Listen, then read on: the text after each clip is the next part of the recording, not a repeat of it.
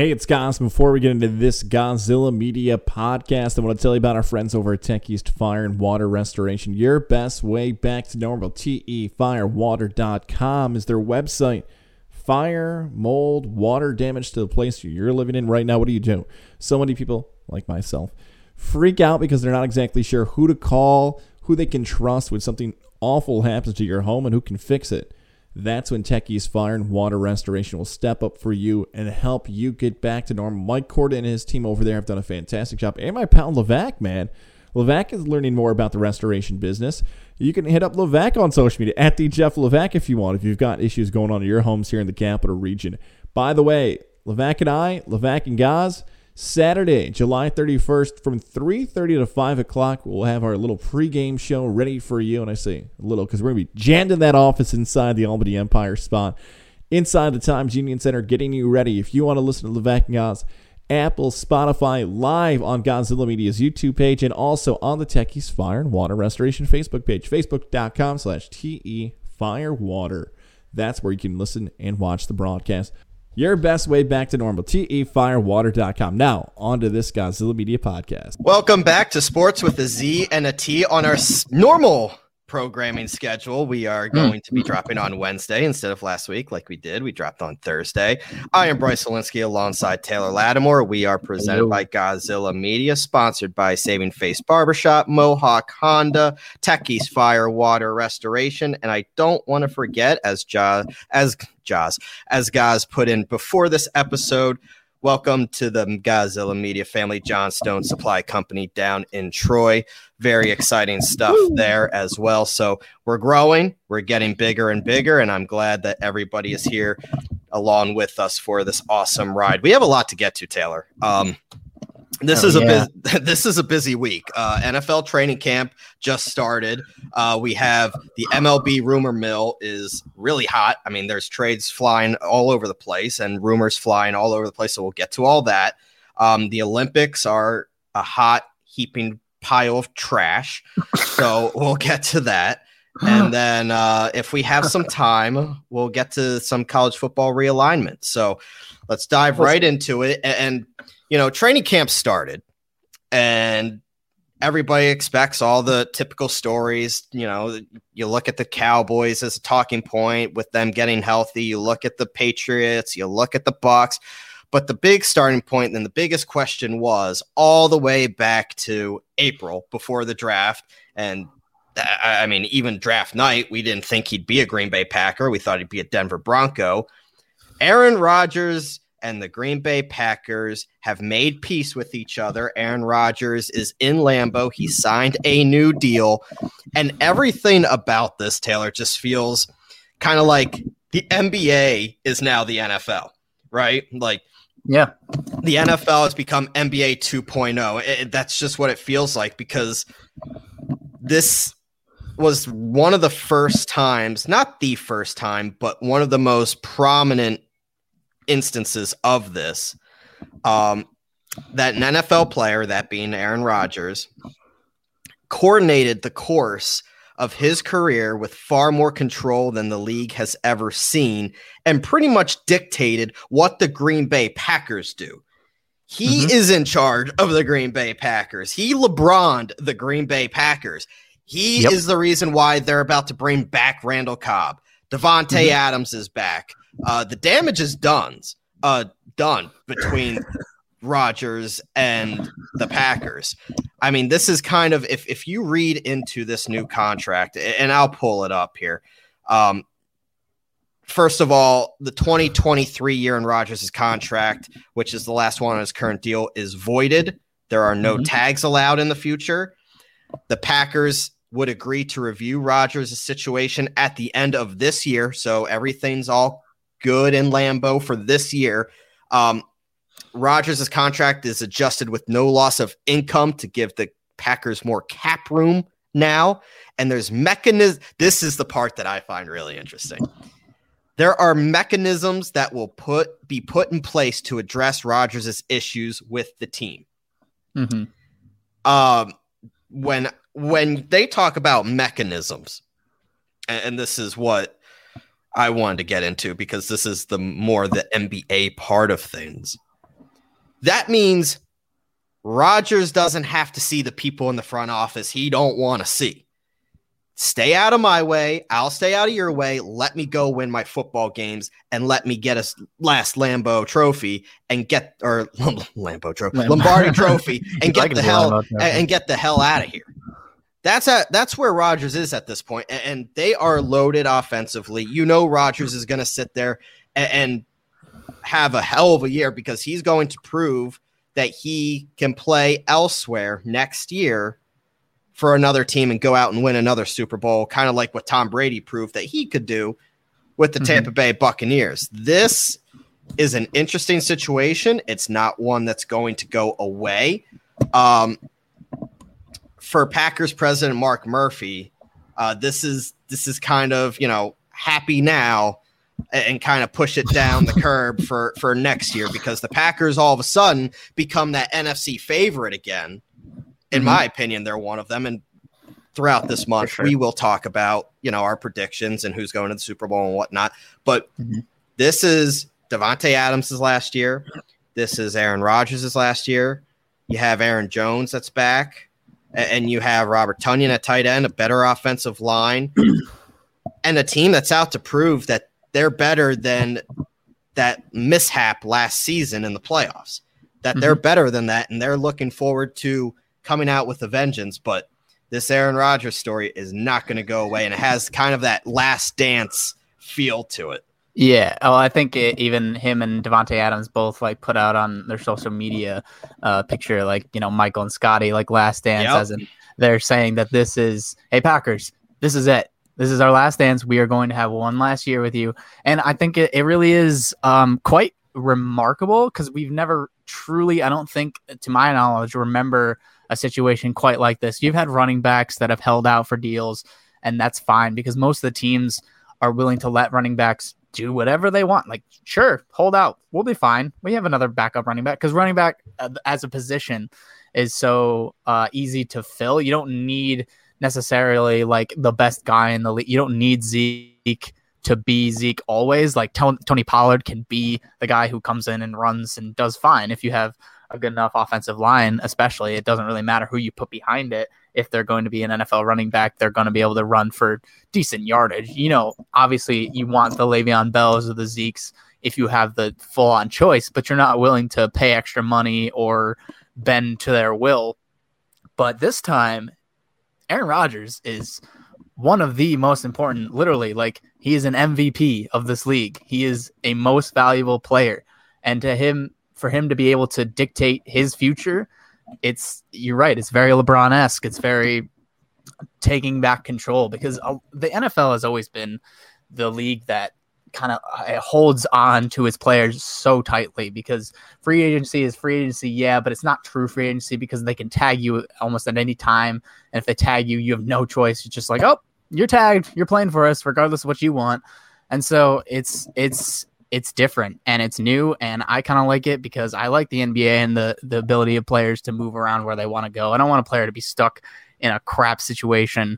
So yeah, I like what I see from Aaron Rodgers, and he's going to show out, because he always does. The guy's amazing. His touchdown to interception ratio is just absurd. 45 touchdowns, 5 interceptions. It's he just doesn't throw interceptions, and the dude's crazy. He's going to do the same type of thing again, I would think. And yeah, they are one of the favorites in the NFC. I don't know if I'd say they are the favorite, because, you got other teams, the Bucks and whoever else. But yeah, it's a situation that we haven't seen a lot of. And I'm excited to see Aaron Rodgers, one of the best players in the NFL, have his choice of where he wants to go anywhere in the league. It's going to be a fun time. And that, like I said, this has damage done on both sides that's probably not repairable at this point from the saga. He was going to retire. Season. He was Rodgers to retire. And this has been a conversation point across the nation as this story unfolded, and obviously throughout the summer.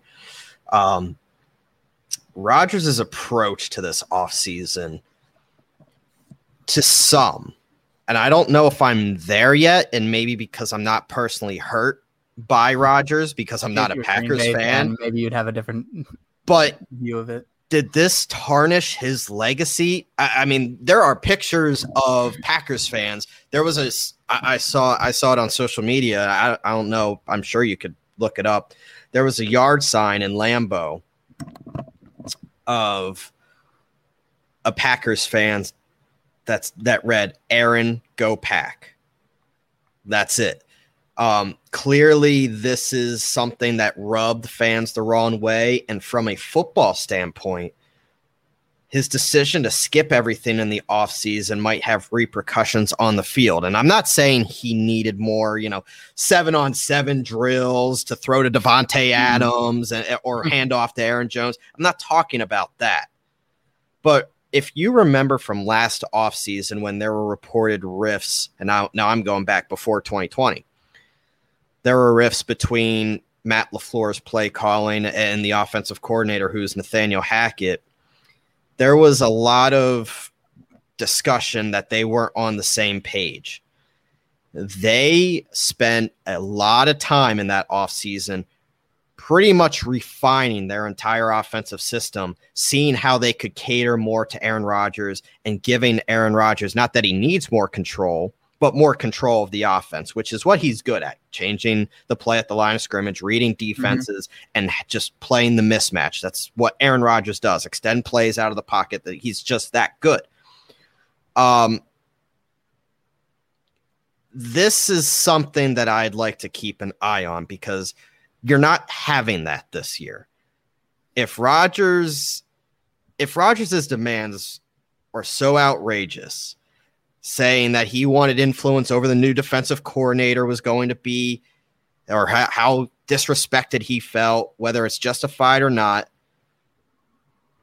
This is something that the drama's not going to go away. And as much as you want everything to be fine and dandy, it's just not. And I don't know, there is a saying that says you're either getting better or you're getting worse. There's not staying the same. What has Rodgers done this year, except really put all the pressure on him to get better? I don't know if there's an answer to that. Yeah, no, I don't know. And it's been a kind of a weird thing where, like, as good as Aaron Rodgers is, and we all can agree he's inarguably one of the best to ever play the position of quarterback, and he's got one Super Bowl to show for it. And so you got to wonder at some point, and this even goes back to, I've thought about this a lot, obviously, as this whole Aaron Rodgers saga has been playing out. His gripe has always been, he doesn't like the front office guys. He doesn't like who they bring in. He doesn't like. It starts with general manager Brian Gutekunst. Yeah, I mean that is where it starts, along with the president and Murphy. Those are the two guys that this problem has always been with. And it's always been like, in the draft you prioritize trying to get like defensive guys or other people trying to get wide receivers. But then if you really take a look at it, playing little like Green Bay devil's advocate here, he's had Randall Cobb, like Nelson, Davante Adams, one of the best wide receivers in the league, arguably top 3, or you could argue 1, and I wouldn't really put up too much of a fight about it if that's the way you wanted to go. So he's had players, Aaron Jones in the backfield. He's had wide receivers. Yeah, doesn't have a full like Hall of Fame set of players all at the same time, sure, but like he's had weapons. So I really don't get where he's coming from in that respect. And I don't know if he should be complaining as much as he does. Well, I mean, he's had plenty of opportunities to get to the promised land of getting back to a Super Bowl, and he just hasn't. I mean, let's be clear. This isn't all on Aaron Rodgers either. I mean, there is the side of the Packers screwing up royally as well. The coaching is awful. Whether it was giving him a heads up before they traded up, in the first round, traded up in the first round to get Jordan Love. Yes, that was smacking the without face talking to him or offering him at least the illusion of influence. The team needed to show the appreciation and respect he felt he deserved. And he, in his mind, was not getting it. Wasn't getting a second weapon behind Davante Adams. Wasn't drafting on the offensive line. Kept drafting all these corners and on defense, addressing defensive needs.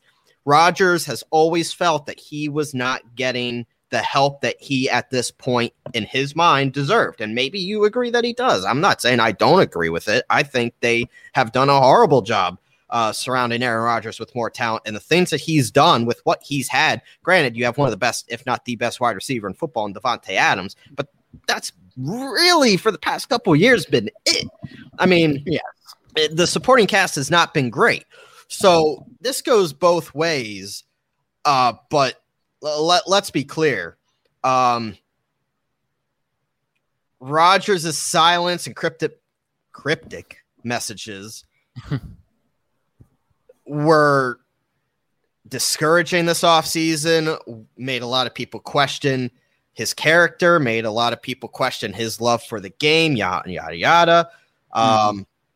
And, recently they did, like you said, him and Davante Adams did the picture of Jordan and Pippen, kind of signaling that this is it. The Packers know that this is it, and I think that's going to either make or break this season, for better or for worse. Rodgers and Adams will be motivated, but is the rest of the team going to look up to Rodgers and Adams and say, well, you're leaving us after this year. Why the hell should I listen to you? See, I see it from both sides, I think. Whereas I can make an argument to where if I compare him to one of his contemporaries, that being Tom Brady in New England, yes, Tom Brady was always given at least a decent, or they tried to give him a decent offensive line, but they never really prioritized getting him like the best wide receiver in the league or someone they thought that could be him. I mean, he's had weapons, but I mean, outside of Randy Moss, he's been working with, guys that I don't really think would have been like Pro Bowl caliber guys, and they're not, even with Brady. And if it wasn't for Brady, because I think that Brady elevates his teammates that much, I don't think they would have been anywhere close to the top of the league in any sense of the word. And so when I look at that, and then I compare it to what Aaron Rodgers has had, and mainly, I guess I'm just looking at like the fact that he has Aaron Jones, one of the top running backs, and Davante Adams, possibly the best wide receiver in the league. And I got to be like, well, I mean, I guess, but like the offhanded, like childish, almost childish way he goes about like letting them know through back alleys and through social media and through side things that he's unhappy. It's like, just man up and work with what you got.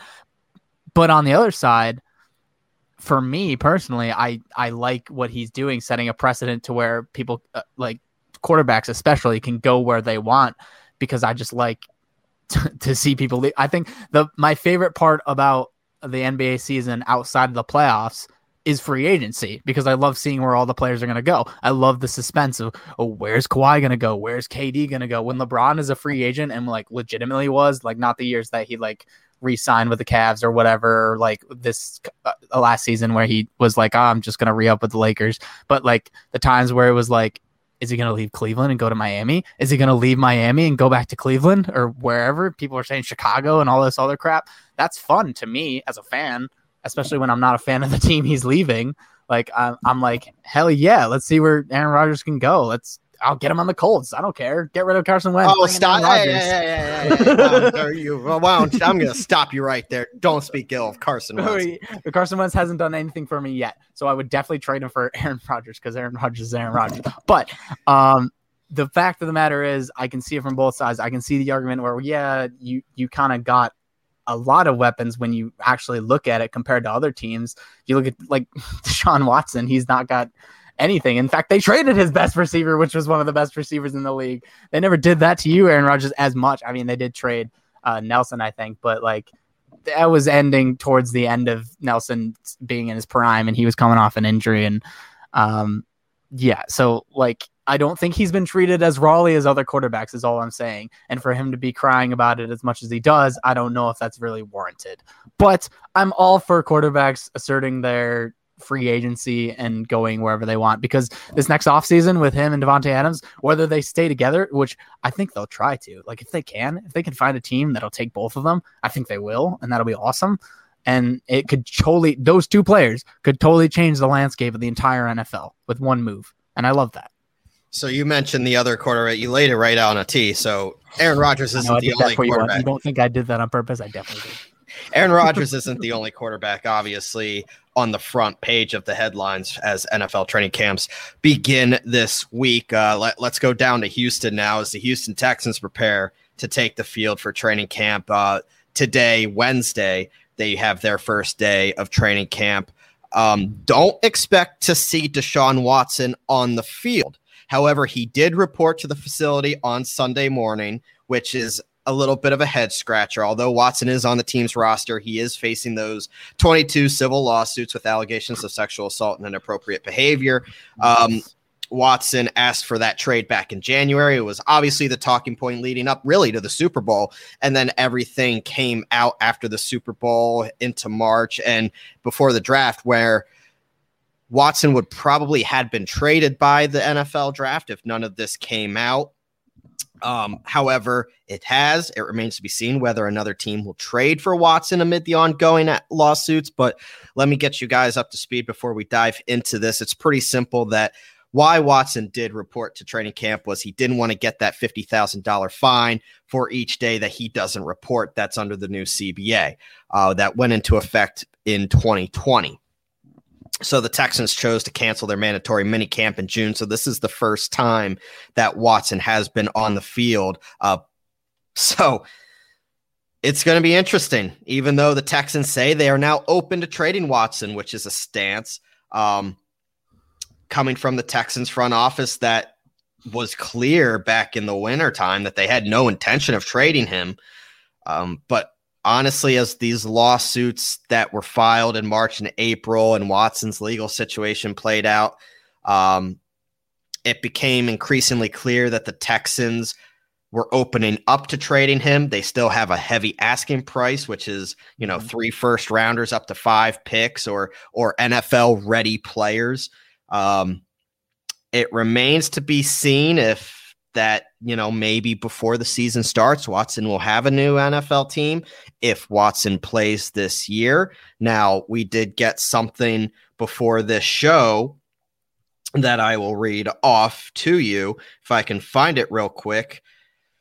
Doesn't look like I can, but it pretty much summarized that the fact that Watson will not be punished by the NFL or be put on the exemption list to date, basically because it's an ongoing investigation, and it is up to Watson not to be on the field, not the team, not the NFL's. So he is reporting, he is holding out, but you're not going to see him on the practice field. And there are 2 teams that have been rumored, and we can get into all of this. There are 2 teams that are rumored to be interested in Deshaun Watson's services. The Denver Broncos are one of them, and probably the most able and willing team out there is the Philadelphia Eagles with 3, potentially 4 first-round draft picks in the next 2 years. A lot of question marks around Jalen Hurts. I've been clear about my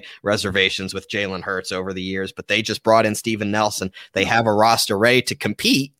However, the quarterback position is the question mark outside of a rookie head coach. Deshaun Watson makes sense for the Eagles. It makes sense for the Broncos. However, this lawsuit, 22 counts and counting, need to be figured out before any move is made. And certainly, even if it is cleared, I don't see how the Texans can realistically view this as the deal that it would have been in January. You're not getting 3 first rounders, up to 5 picks and NFL ready players for Deshaun Watson at this point, not with all these question marks.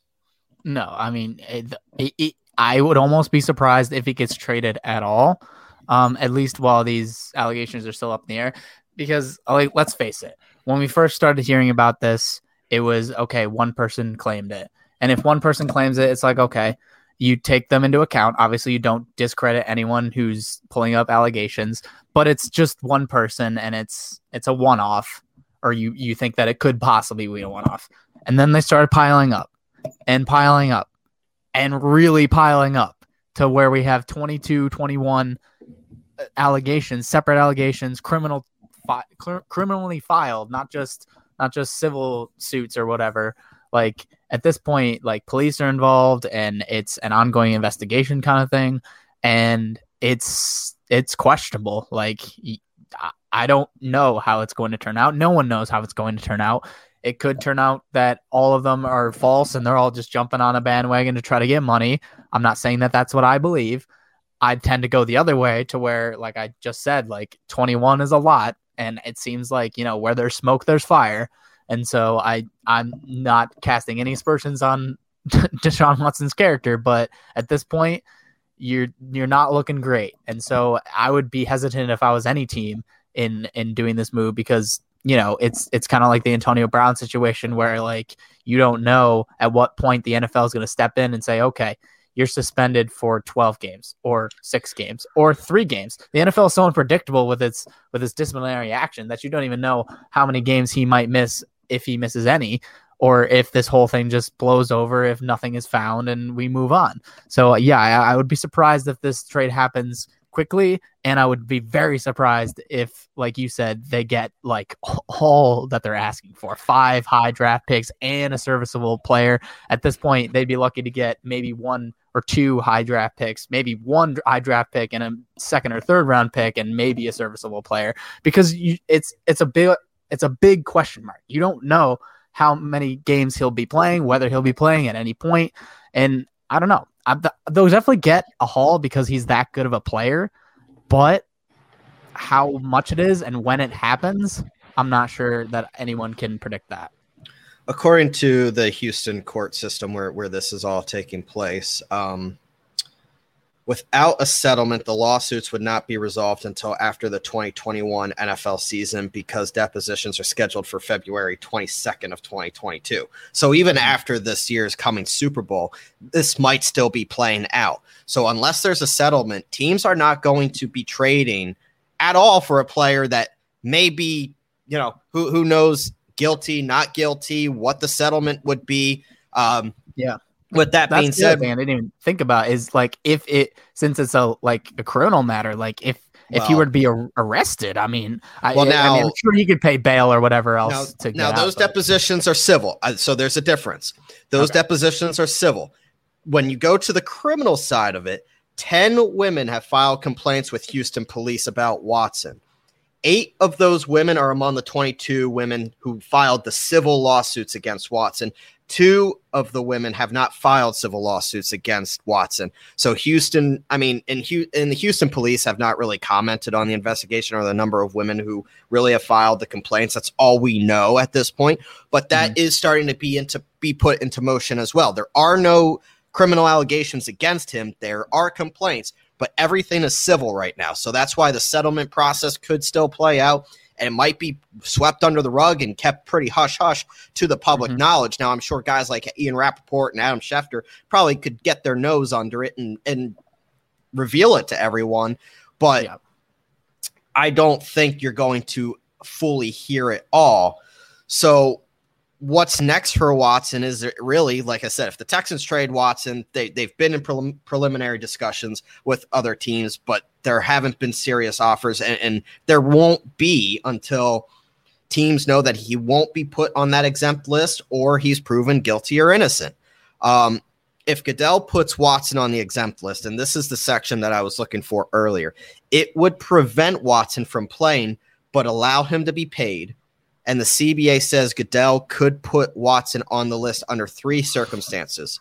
That is, first, when a player is formally charged with a felony offense or a crime of violence, meaning that he is accused of having used physical force or a weapon to injure or threaten a person or animal, engaged in a sexual assault, which is the golden ticket right there with Watson. And I won't go into the whole legality of everything that they mention under 1.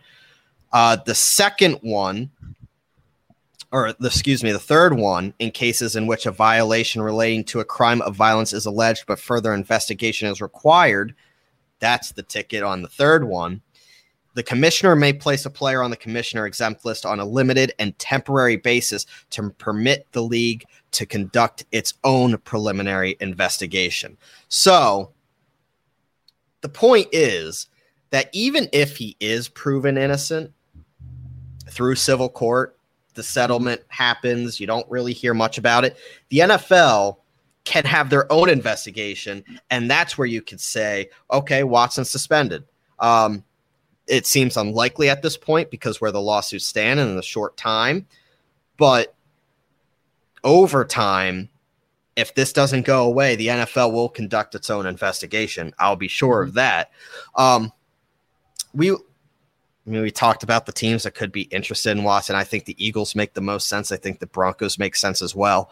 Other teams that have been linked were the Miami Dolphins and the Carolina Panthers. Now the Panthers have Sam Darnold, but the Dolphins with Tua, sending Tua to Houston. When these reports came out originally, Miami was the logical fitting point for Watson. I personally thought that would be a great trade. Send Tua to Houston, bring in Watson. Miami, all of a sudden, in my eyes, is the favorite in the AFC East. But we're so far away from even knowing what Deshaun Watson's future in the NFL is going to be that I'm not sure you're going to see a trade anytime soon. Yeah, exactly. Like it's so hard to make trades for players when their whole entire future is up in the air. The only thing that I would say maybe is if a team is desperate enough. I think, like teams like the Eagles, especially when I think about it, you didn't see much of Jalen Hurts. So to judge him on what he's done so far, I think is unfair to him. He did look not great at times. He looked serviceable at other times. And so it's kind of like, I think for the Eagles' sake, I think it would behoove them to play out this season, let Watson's, legal troubles lie where they lie, see what you have in Jalen Hurts. If he's average, maybe include him in the trade.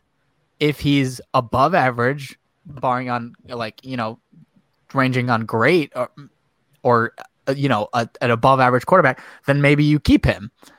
If the same thing goes for the Denver Broncos. I mean, Drew Lock is Drew Lock. According to some people, he's one of the top 10 young quarterbacks in the league. But according to us, I don't think we believe much in Drew Lock. So maybe if you're Denver, you roll the dice. And you just say, okay, we'll take Watson. What is it going to be suspended for, really? Like, in all seriousness, if the NFL really does make its own investigation, what's the maximum they could possibly give him for a non-violent, albeit sexually related? 12 games. Yeah, exactly. 12 games, which is, a good chunk of one season. But if you lock him up for seasons to come, he's still young. He's still one of the best young quarterbacks in the league, I believe. I really like Deshaun Watson. And it goes to the point more than you're getting one of the best, in my opinion, a top 5 quarterback in all of football. Agreed. You have to view how are people going to react to having Deshaun Watson? How are people going to view your organization? How are the players in the locker room going to view Deshaun Watson? And when it comes to the Eagles, like I personally, as a player, I would love Deshaun Watson on the Eagles. I think that makes them one of the top teams in the NFC. Like I said, they're a contending team, a quarterback away in my view, especially bringing in Steven Nelson at corner, solidifying that defense. But the questions around Jalen Hurts, man, I can't get past how bad I think Jalen Hurts is. However, you see all offseason, Jalen Hurts was organizing all these workouts and really getting to know. I mean, they drafted Devontae Smith. They were teammates in Alabama. They were working out together all offseason. Miles Sanders was with them. The rest of the receiving crew was with them. The offensive line spent time with Jalen Hurts, and he's been really embracing being the quarterback for this team, which you have to respect either way. You may not like him or not, and I don't like him, but I think at this point the Eagles are going to give Jalen that fair shot, and I think at this point too, like the Broncos are kind of at that point where Drew Lock is taking QB1 reps. Teddy Bridgewater's your backup. You know what they both are at this point, and they're both just not good. I mean, they're not Deshaun Watson. That's for sure. They're not Deshaun Watson. That is for sure. So they make a whole lot of sense, but none of it is going to happen anytime soon. We'll get into more. if I'm the Eagles, I'm in no rush unless you hear like definitive, like the Broncos are moving to try to do it. And at that point, it becomes kind of like a little bidding war. But if I'm the Eagles, I'm sitting back and just being like, we'll let it lie. If he doesn't play at all this year, if he sits out the entire year, then that's great. He has a year of rest. He's not going to get injured. He's just going to be chilling there, and he'll be ready to go whenever we're ready. And it gives them time. I mean, you never know. Jalen might be good. Jalen might be good. I'm not saying he is. I don't think he is. But how many games did he start? 4. He was 1-3. Yeah, and had the worst passer rating over those 4 weeks. Yeah, and Wentz was terrible on that team too. So. Shut up. Yeah, your team was bad around him. I think it was. Give it was bad. A chance. No, and I think this front office is at the point of giving Jalen that opportunity. And I think, look, if the Eagles find a diamond in the rough in Jalen Hurts, say he looks like he can be an NFL caliber starting quarterback in this league, you have potentially four first-round picks to do something else with to make your team better, not spend it all on, Deshaun Watson. So there is a plus and minus to all of it, but we will have plenty of time over this coming month and season to talk about Deshaun Watson if need be. Your Colts, Frank Reich, head coach, entered training camp, was positive for COVID. He is on the quarantine list. No symptoms, but we wish. What's that? I have some thoughts. If we can talk about it quickly. The thing that came out where the NFL was like, if your team has COVID because of unvaccinated people and we can't reschedule the games, you're shit out of luck and you're gonna have to forfeit. That worries me because it's been reported that the Colts are one of the 2 teams with the lowest vaccination rate, and it's already started with the coach before training camp even starts. So let me just say I'm a little bit worried because I think the Colts could be one of those teams that gets an outbreak among unvaccinated people, especially, and has to forfeit a game or 2. And they did say that it was if they couldn't reschedule, and I don't see why they couldn't reschedule unless they were just being stubborn we won't. If it turns into a more than 1 week thing like we saw last year with some teams, that then it would become a problem. Baltimore, Pittsburgh kind of thing. Correct. If we've seen, we've seen DeAndre Hopkins, Darius Slay among players show their displeasure, I guess I should say, about the harsh penalties about not being vaccinated. You can have your opinions on whether you should be vaccinated or not.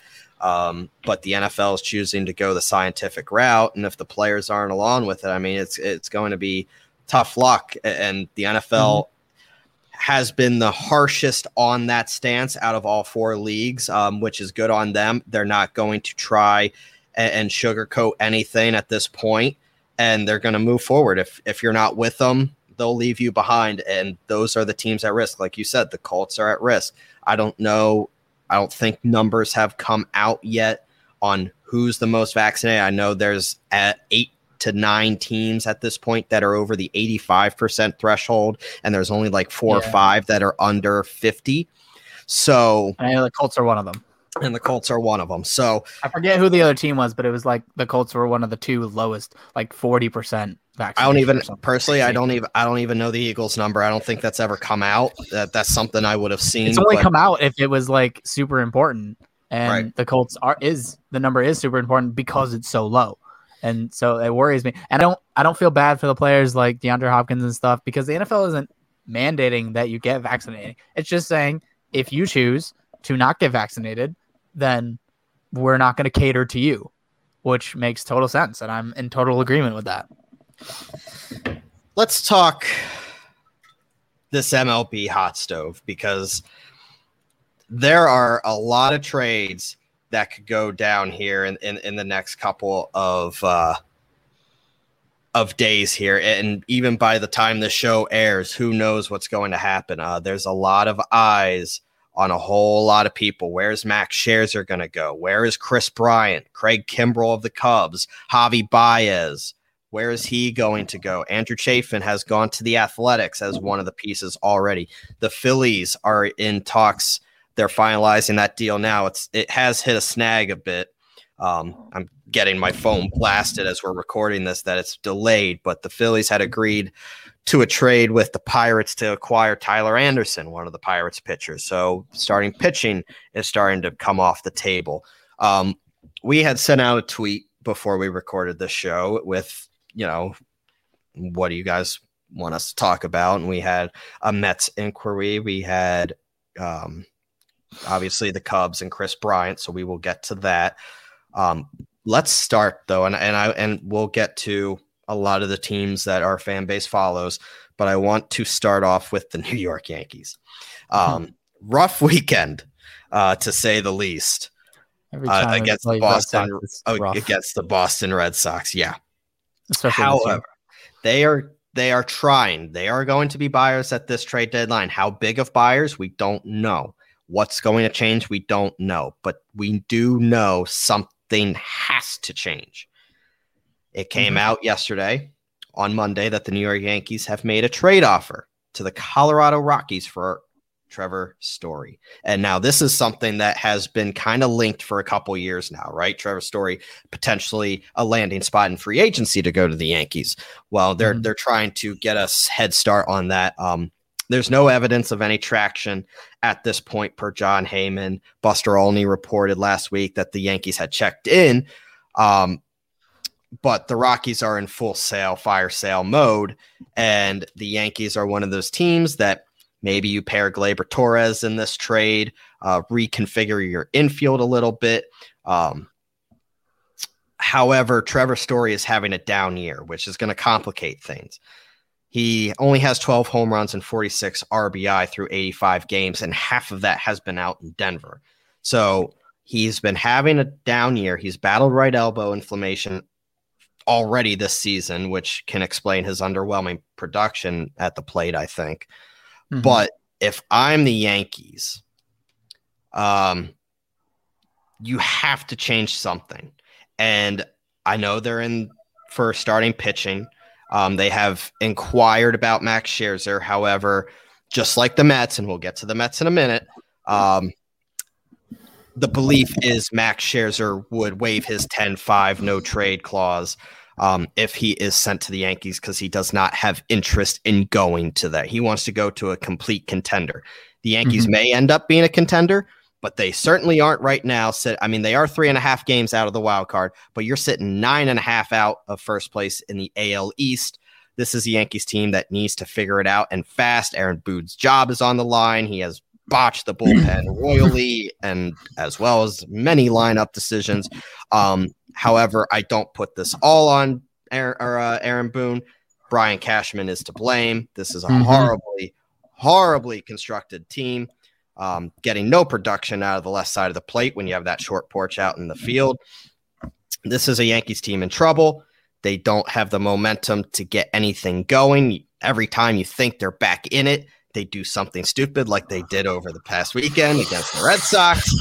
So, Taylor, as our resident Yankees fan, what do you think this team needs to do?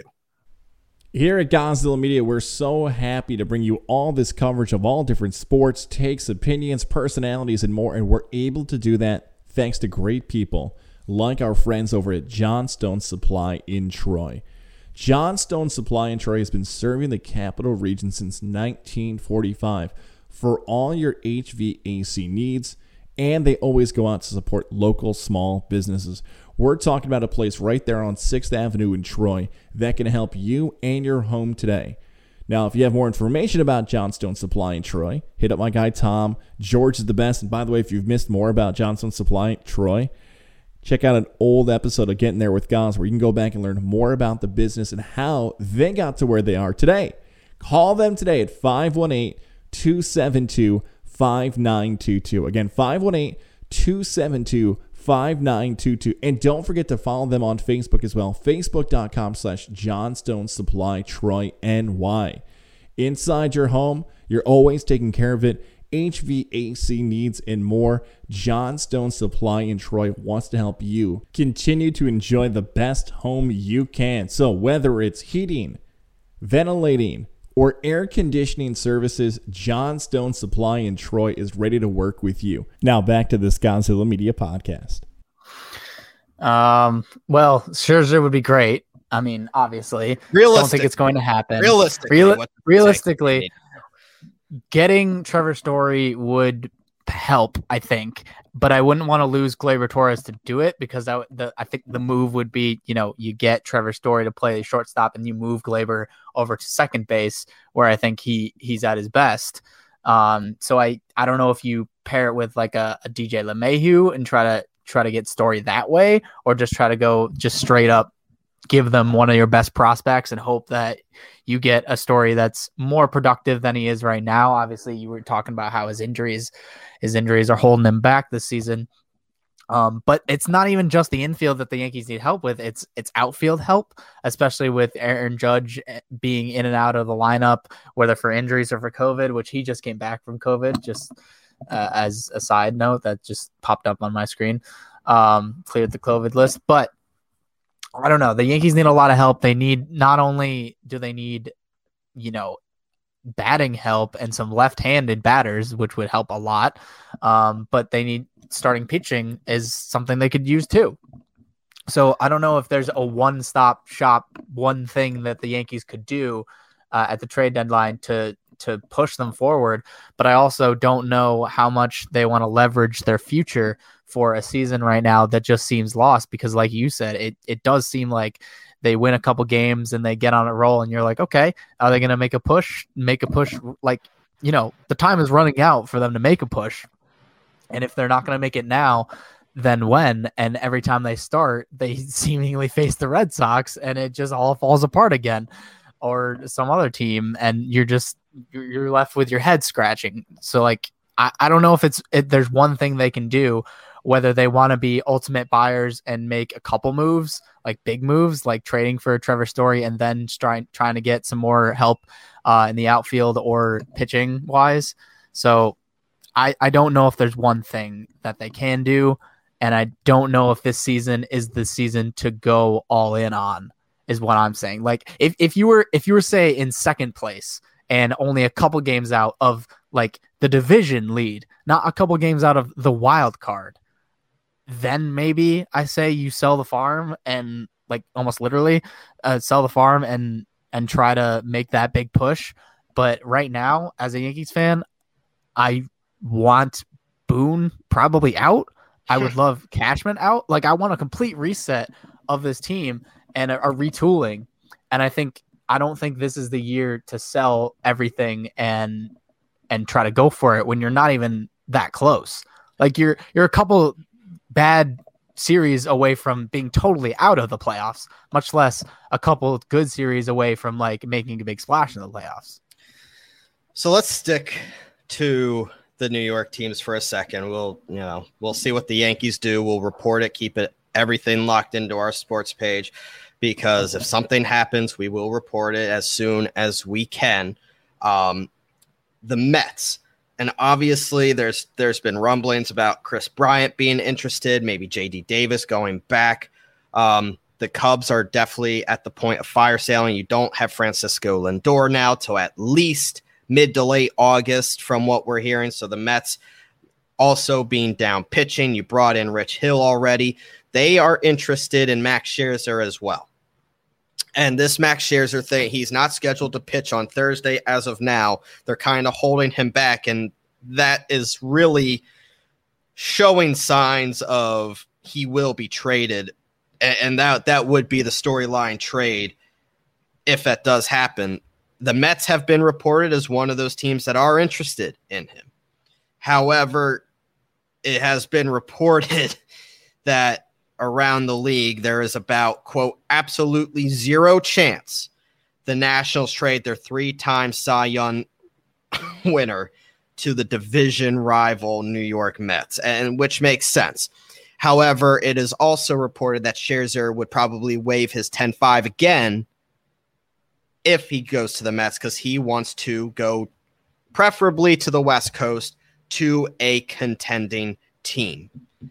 With that being said, the Dodgers, the Padres, and watch out for the Padres because they're making moves and they aren't done, and the Giants are the 3 teams that are supposed to be the favorites for Max Scherzer's services.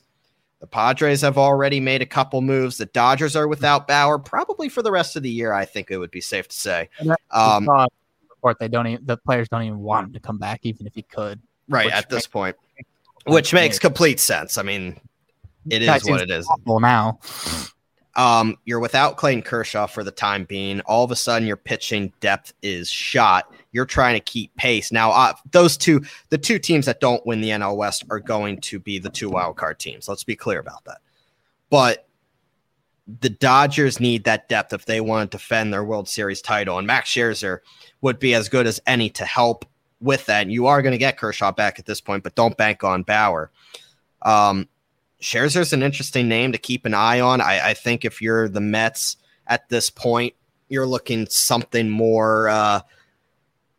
You're going to be kind of dumpster diving, looking for that diamond in the rough, whether it be John Gray, Drew Smiley, Mike Minor, maybe Jay Happ, Michael Pineda, Jose Quintana, John Lester, guys like that. Something that can give you innings and hopefully stay healthy at this point. But in terms of the Mets going star hunting, don't expect it. They're already reported out on Jose Berrios as well. They were? Yes, they are reportedly out on Jose Berrios. Because that's what I was going to bring up. I hadn't heard that they were out on him. Per John Heyman, and this was this morning around 10 o'clock, Twins righty Jose Berrios is not a Mets target at this time, in fitting with the point that New York prefers rentals so that they don't deplete their farm system. That's fair, I guess, but I would think at some point you'd want to make a put, especially when they're still leading the division, correct? 3.5. Phillies are 3.5 back and coming on strong. Okay, so I don't see why you wouldn't want to sacrifice. All right, so what the comparison I literally just made, where the Yankees are 3 games out of the wild card, and I don't think that it's time for them to sell the farm and try to make that push. The Mets are in the opposite situation where they literally are leading the division, and I think if any time, now is the time to push. Now is the time to go for Berrios and try to get that. You can have him be a long-term option. And if you paired it with someone, I mean, it might be a stretch, but trying to get like Donaldson as well. And that would fill another positional need for the Mets. So if I'm the Mets, I push now because you're already leading the division. So now you're not even just pushing for the playoffs. You're not locked in, but you're competing and you're up there right now. You're holding strong for the moment in the playoffs.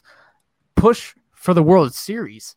Push it now. Try to get Chris Bryant or Josh Donaldson and Berrios if you can, and solidify, especially because your starter, obviously your main gun is DeGrom, but he's in and out of the lineup so much because I think he just throws so hard and so ridiculously that his arm just literally can't handle it.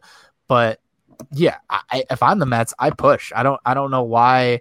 I get the wanting to save your farm system and you don't want to sell it all, but to a point, I think at some point you need to make the move when your window is coming. Championship windows are so small and fleeting sometimes that if you're on the cusp of it, I think you should push for it. That's just my thing. So the NL East right now, as it stands, the Phillies are 3.5 behind the Mets and the Braves are 5. The Nationals are clearly at the point now where they believe they're selling. And then the Marlins are even further back. They're about 11 or 12 games out, I believe. With the Mets, not really sure what they're doing. You have the Phillies that are acquiring Tyler Anderson. They're not done. Are interested in Craig Kimbrell from the Cubs. They're interested in Richard Rodriguez from the Pirates. They might go and get another depth signing. They might sign Cole Hamels as well. And then you have the Braves, who haven't made any moves yet. They haven't made any indication that they're sellers, being 5 games out. They are reportedly in on guys that the Mets are in on, that the Phillies are in on. So these teams, the Braves and the Phillies, are seeing the window to come and chase the Mets. You would think with the new ownership group that the Mets have, trying to repeat past mistakes, that the Mets would go out and get this thing. So far, they haven't. I would believe maybe even by the time the show airs that we might be wrong on this. Now, keep in mind that Chris Bryant's name is out there. Kyle Gibson's name is out there. Before we go on to our next spot, which is going to be Olympics, we'll close out with the Olympics this week. I want to talk about Chris Bryant because that's the name everybody keeps bringing up. The Rays are a team to watch, and we talked about this with your Yankees, right? If you're the Yankees and you are trying to fight for that wild card, guess what? The Rays are a team that are right there with you, fighting for a wild card spot, because I don't think you're chasing down the Red Sox at this point for the division title. I think the Red Sox are going to find their way. Watch the Cubs. I keep going back to the Cubs. The Cubs are going to have a fire sale. Anthony Rizzo is reported to be a favorite of the Red Sox, as well as bringing back Kimbrel. They might bring back Kimbrel. Not that they need Kimbrel, but they might bring him back to bolster that back into the rotation, just to turn the knife a little more for you. Adam Ottavino has been fantastic for them this year. I've also heard trade rumors about Javier Baez that he might be on the move as well. Right. Javi Baez could be on the move as well, but I want to get to Bryant here. The Rays, obviously, big pre-deadline splash and acquiring Nelson Cruz. They're adding that pop. They've had preliminary discussions about Max Scherzer, and they're also in discussions for Kyle Gibson and Chris Bryant. The Rays, all of a sudden, they brought up Wander Franco. Wander Franco is there. All of a sudden, the Rays are kind of seeing that they've been able to maintain with their system a very competitive baseball team, and they see a AL West that with the Yankees struggling and the Red Sox being a good team, a first-place team, but nothing I would be scared of if I'm the Rays. Outside of that, the AL West is wide open. Absolutely wide open. Chris Bryant, my goodness, if you put Chris Bryant into a Rays uniform, adding both Nelson Cruz and Chris Bryant will represent a major boost to an already solid Tampa Bay lineup. KB would bring the versatility that a DH only player like Nelson Cruz lacks, so you get somebody in the field. You can use them. Now, watch the Phillies on Chris Bryant as well, because him and Bryce Harper are boys, and Bryce Harper has been pushing ownership for this, and they have Alec Boehm is not materializing like they expected. So watch the Phillies on this as well. But KB is a guy that he can play in the outfield, and he can play any corner infield position. This is a guy that could put the Rays over the top. Personally, I think Chris Bryant is going to go to the Rays from what it sounds like. I would love him in Philadelphia, but the Rays are looking for that splash that they very rarely make, and I would keep an eye on them.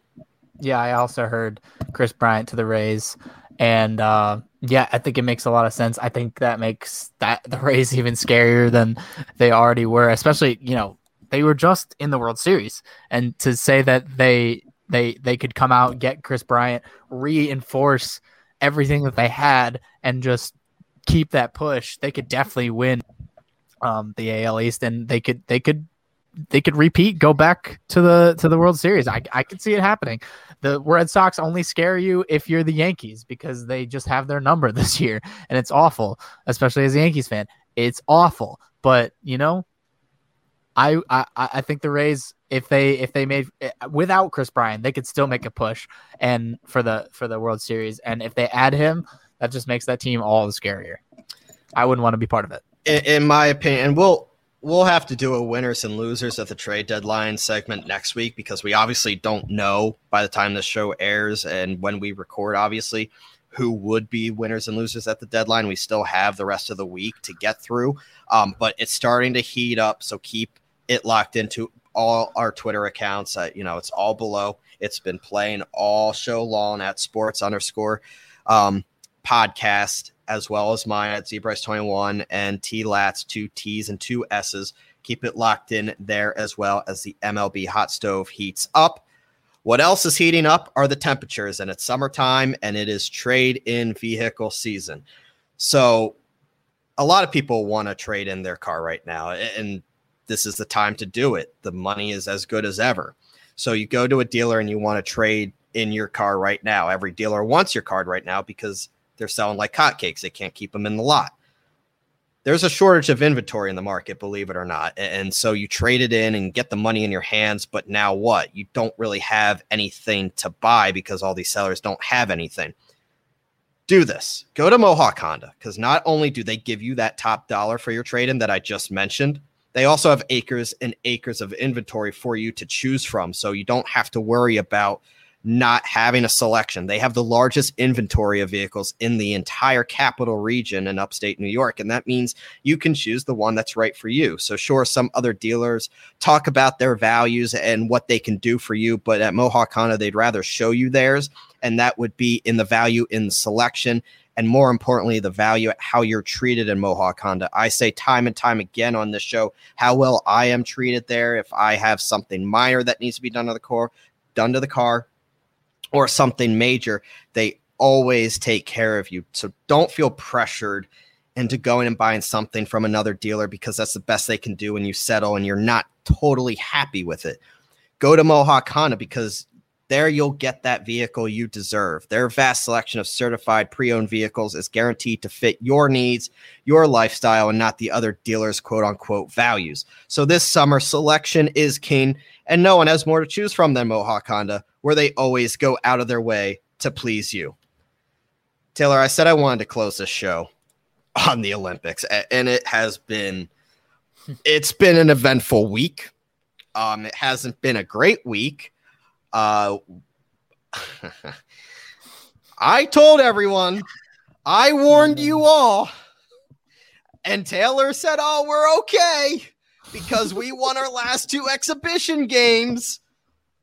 Team USA laid a clunker against France to open up the Olympics. Not only did they get gut punched by France, led by Evan Fournier and Rudy Gobert, watch out, All-Stars.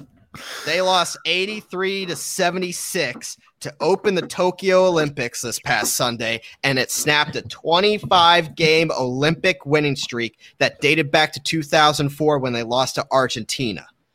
This is a team, the final 3. So the Americans managed to get 5 shots off in one of their final possessions. Missed all of them. The final 3 were wide open 3-point attempts. One of the France players was on the ground during this whole stretch. Keep in mind that France had a player laying on the ground in agony during this time. They were playing 5-on-4 in the last 20 to 30 seconds. Zach LaVine, Kevin Durant, and Drew Holiday all missed wide open 3-point attempts. Oh, and by the way, those 3 had more fouls than points in this matchup, which is just fantastic. I mean, just really good basketball, guys. This is embarrassing. The French won bronze at the World Cup, but their talent does not compare to that of the Americans. And it does not explain how a U.S. team built for scoring, built for shooting, went an unexplainable 4.5 minutes down the stretch without a basket. They were up 74-71 and lost 83-76. You are the United States of freaking America with the best player in the world, and you let Vincent Poirier, Rudy Gobert, and Fournier and all these other yays and all these other French dweebs go out there and beat you on a basketball court? I don't know. Unacceptable. After France went to the double big man lineup after falling behind by 10 early in the third quarter, the U.S. scored just 29 points in the last 18 minutes. Draymond, where are you at? Bam, where are you at? KD, you're the best player in the world, supposedly. Where you at? Dame, where you at? This team is embarrassing. Absolutely embarrassing. I told you all that there is something to be worried about, and my God, there's more to be worried about than I thought. Hey, they had to go up against the Stifle Tower in Rudy Gobert. And anyone doesn't know the FIBA rules, there is no 3-second violation. So, I mean, Gobert can just plant himself in the paint and just be the Stifle Tower protecting the rim for as long as he pleases.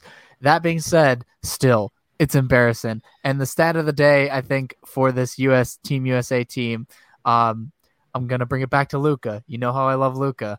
Luka. Oh, I saw the stat. Yeah. In his debut, scored 48 points. Bryce, do you know how many points all of the Team USA starters scored combined? Do you know? Was it like 43 or 42? 43. Yeah. 43. Yeah. Luka by himself Outscored the starters. entire starting lineup combined. Not individually, not as in he scored more than each one of them individually. Combined. He scored more than all of them. Combined. That is insane. That is an insane stat. That should never happen. What are you doing? Like, I don't know who to blame. I don't know if it's the players. Oh, I know who to blame. Play, or I if know it's who Greg to blame. Popovich. It's somebody who got outcoached by Vincent Collier. It's Greg Popovich. Greg Popovich. I mean, come on, Coach man. K would never. Coach K would never. He would never. You know, Popovich does all the talk about how they're fine, how you have, he said, well, we have a history of dominance, maybe not always blowing people out, but we have a history of winning. That's a straight up lie, because we do literally have a history of blowing everyone out. That's why it's always a joke when we go to the Olympics with the team and USA, it's fun to watch. I love watching us blow out everybody. I love watching it. 164-93. Team USA beats Nigeria. That's what we're used to. Not Nigeria wins, France wins, and USA can't get a freaking win in the group stages. This was by far Kevin Durant's worst game of his storied Olympic career. He got in foul trouble and shot 4 of 12. He struggled against Gobert on switches, forced him from the floor after he had a hot start, scored 7 points in the opening minutes. He ended up fouling out in just 21 minutes. The Americans now, you have to win your final 2 games just to get to the medal round.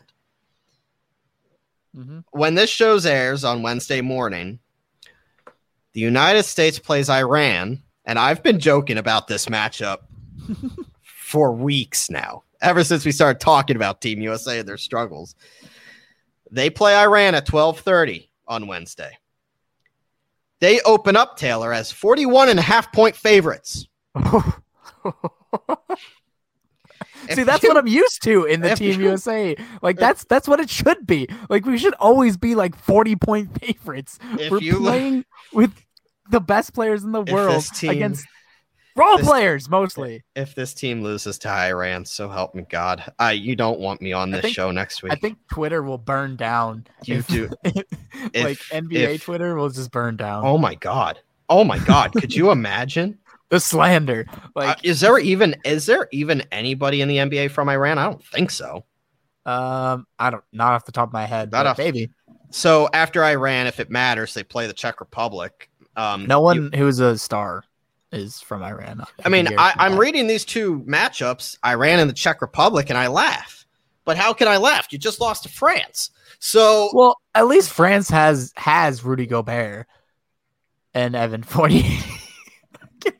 Like, Evan Fournier is a serviceable rotation player, but he's not Kevin supposed Durant, to be the guy Draymond Green, Bam Adebayo, Dame Lillard. The list goes on and on, Taylor. They're Tatum. Yeah, you're an NBA All-Star team. Middleton literally just won a championship. I mean, Drew Holiday actually was probably the best player on the team for Team USA. So credit to Drew Holiday. He scored 18, which is he's supposed to do off the bench. Enough. He's supposed to do that. It's supposed to be the starters. I'm just being grumpy at this point, but yeah.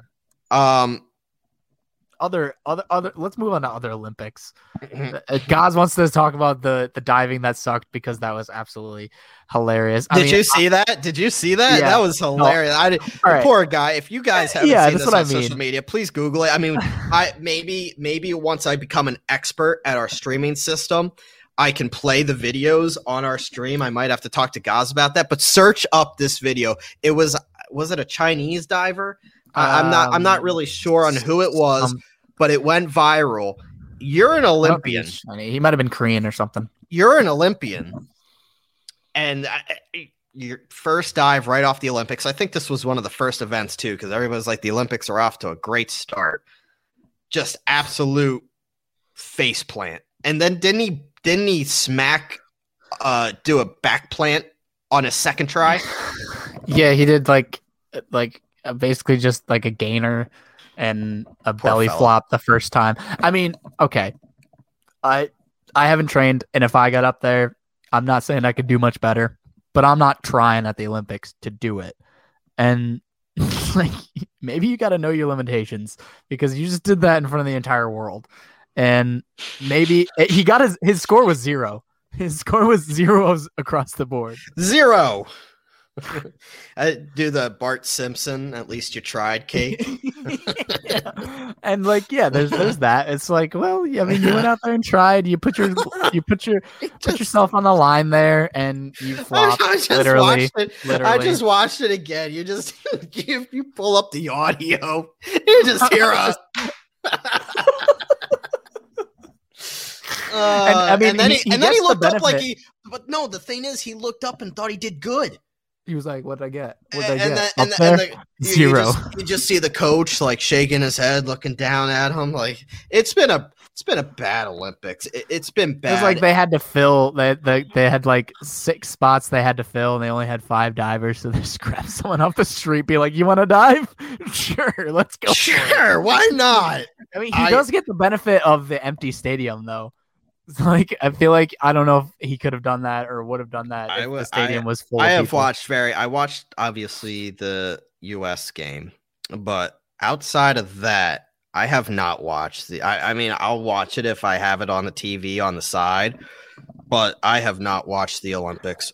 I mean, whatsoever. How about Simone Biles pulling out and Team USA losing? And can I also say, I don't fully understand how Russia is at the Olympics, because it was my understanding that the country of Russia has been banned. It's not the country. It's the Russian. It's the Russian Olympic Committee, which is bullshit in my opinion. I mean, I don't want to like disparage all these athletes who came for Russia and didn't have anything to do with the doping, but I mean, if you're gonna let the Russian Olympic Committee go, why not just call them Russia, because that's what you're calling them. Like, the ROC, but it's like who won the gymnastics Olympics? Well, Russia did. Let's touch on Simone before I have a really good story that I need to share with you, but let's get serious for a second and talk Simone. It has come out, obviously, that she left the women's gymnastics team at the Tokyo Games because she was afraid she would be injured if she continued in a rattled state of mind. It's coming out that she probably will not compete in her individual events either. It sucks. It came out that she said she's fighting all those demons, couldn't hold them back. It might be her final Olympics. That's the hard part. She's one of the best gymnasts out there ever. It was stunning to hear. It's been just another, dagger to the side of the headlines of these Olympics. She dominated at the team event. I mean, everybody thought she was set up for a lot of success out in Tokyo. And this comes a move that only she can do. This comes hours after Naomi Osaka, who was upset in the 3rd round of the women's single tennis tournament, pulled out, who spoke of buckling under the high demands of the Olympic stage, having lit the Olympic cauldron, carried the expectation of her home country, Japan, and for her to win gold. This has been an unimaginable turn of events for the Olympics, period. It's very rare that you see athletes admit to significant doubts during the games, withdrawing an event because you worked so hard to get there. And this is the culmination of who knows what the difference is. Is it putting too much pressure on yourself? Is it the fact that you can't have your friends and family there, not having the fans there, the continuous worry about maybe getting COVID, getting sick, not knowing what you're going to be doing day in, day out, the strict guidelines that are out there. It's not an enjoyable atmosphere, to say the least, out in Japan. So I can only imagine what these athletes are going under, the stress, the pressure, all while trying to compete and succeed in the Olympics. Keep in mind, I mean, some of these people are, 20, 30 years old, not even 30 years old. I mean, they're in their young 20s. When it comes to Biles, she's only 24, but keep in mind that she has gone through the stress of being the face of the games for NBC. She talked about her abuse at the hands of Larry Nassar. She tried to manage her sponsor obligations while preparing for the Olympics. Then she had to go to the Olympics, deal with all of this. Most athletes don't go to the Olympics being a diplomat at the same time while trying to focus on being an athlete. So for being a 24-year-old person, this is a huge burden for her, and it sucks. I wish her nothing but the best, and I hope she can compete again. I'd love to see her again in 4 years, when she'd be 28, but who knows if that's really realistic at this point. But it just sucks on top of everything that we've already been dealt in the 1 week of these Olympics going on. Yeah, and obviously you feel for Simone and you support her decision to focus on her mental health. Who cares about the gold medals when it comes down to it? I mean, they're just medals. We'd like to see her compete, obviously, because we want her to represent our country, and she's one of the best to ever do it, and I'd like to see her succeed. And so I hope she can, as far as we're seeing here, she's taking today, or Wednesday, which will be the day that this comes out. You're listening, it's today, as a mental health day, like a mental rest day, and that she'll see how she feels going into Thursday and the individual all around, whether or not she will compete. I hope she does, but only if she's mentally able to. And this year's been, it's been taking a toll on all of us. It's not just like, I think everyone understands at this point what everyone's going through. And I feel like being at this Olympics in this particular country at this time with everything going on, it's almost like you went through all of COVID, right? All of last year, all of this year, things, at least here, Delta variant aside, are starting to get back to semi-normal, to where if you're vaccinated, you can not wear your mask out most places and whatnot. And then, well, starting today, that changed again. Yeah, I know. The CDC, not thrilled. Whatever. Not thrilled. They haven't made it everywhere all the time if you're vaccinated. Just at this point, it's just like if you're in like trouble areas where it spreads, and if you're in schools, you're supposed to wear masks. But going from almost semi-normal and competing and whatever, training under that circumstances, and then to go to this Olympics, and then I feel like it's almost like a blast from the past now. Going to this Olympics, you feel like you're back right in, right in the thick of it last year, where you don't have the crowd, you're not allowed to really socialize with other athletes, you're discouraged from doing so because they don't want any COVID to spread between the athletes in this bubble, in air quotes bubble that they've created, because it's nowhere near the bubble like that the NBA had. But so I can imagine that takes a lot of a toll on you. And, we hope that she competes, obviously representing the United States and for herself, because we know she would win. At least I believe she would win. That the team, I think, would have won if she competed. And I think she definitely is a shoo-in to win the individual all around if she does compete. But yeah, it's sad to see, but also you understand where she's coming from. I think we've all had a hard year, and on the one side, obviously we want her to get right, but I also hope that she can overcome it and then come out and win, because that's just like another reason to bring us all together and just like celebrate that you can overcome mental illness and still compete at such a high level and be the best in the world. So, if she plays, she plays, and I'm rooting for her too. But if she doesn't, I support her either way. I think we all do. It's a hard year.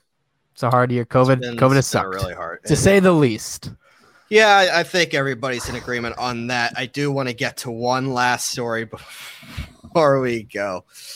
Did you hear about Morocco's boxer, Younes Bala? No, of course you haven't. He was disqualified from the Olympics for pulling a Mike Tyson.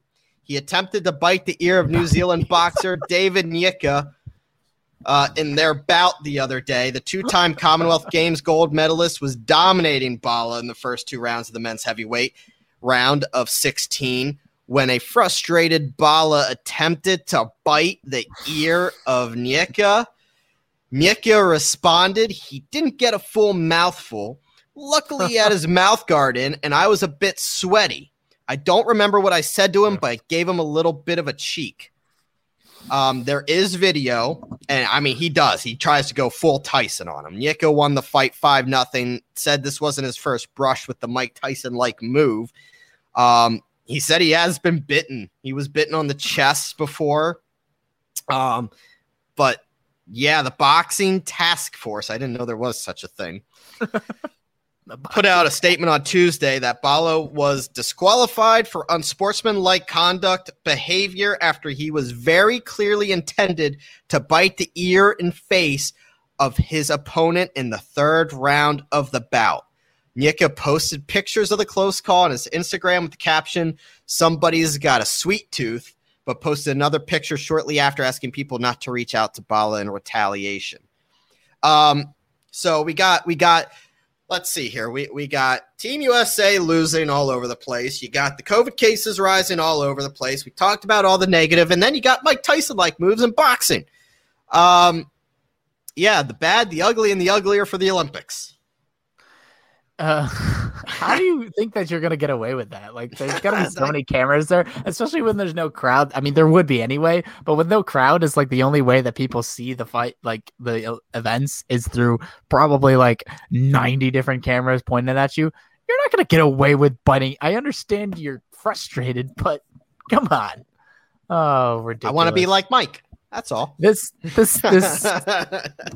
Olympics, or whatever you want to call them at this point, have been events. It's been quite the event, that's for sure. Quite the event. And through all that, the U.S. still leading in medals. After all of this, America still leading the medal count. We will obviously update you if needed. We will touch on Team USA next week. Hopefully by then we know that they are in the medal round.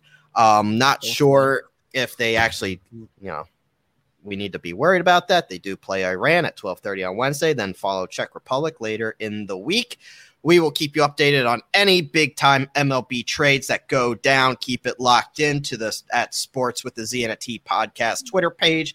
That is where all you need to know will be, as well as the NFL training camps going on. A lot of people's first practices are Thursday. Next week, we will touch on the NBA draft, which is this Thursday. Obviously, we know who's going number 1 overall in Cade Cunningham, but we don't know who will actually make that pick.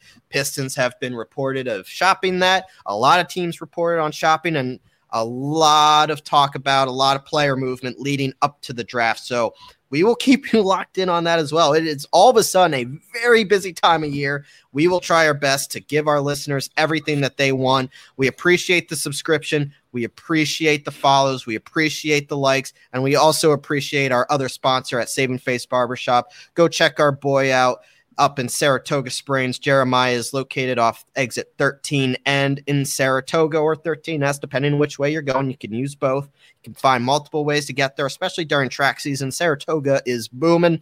And give our guy a visit.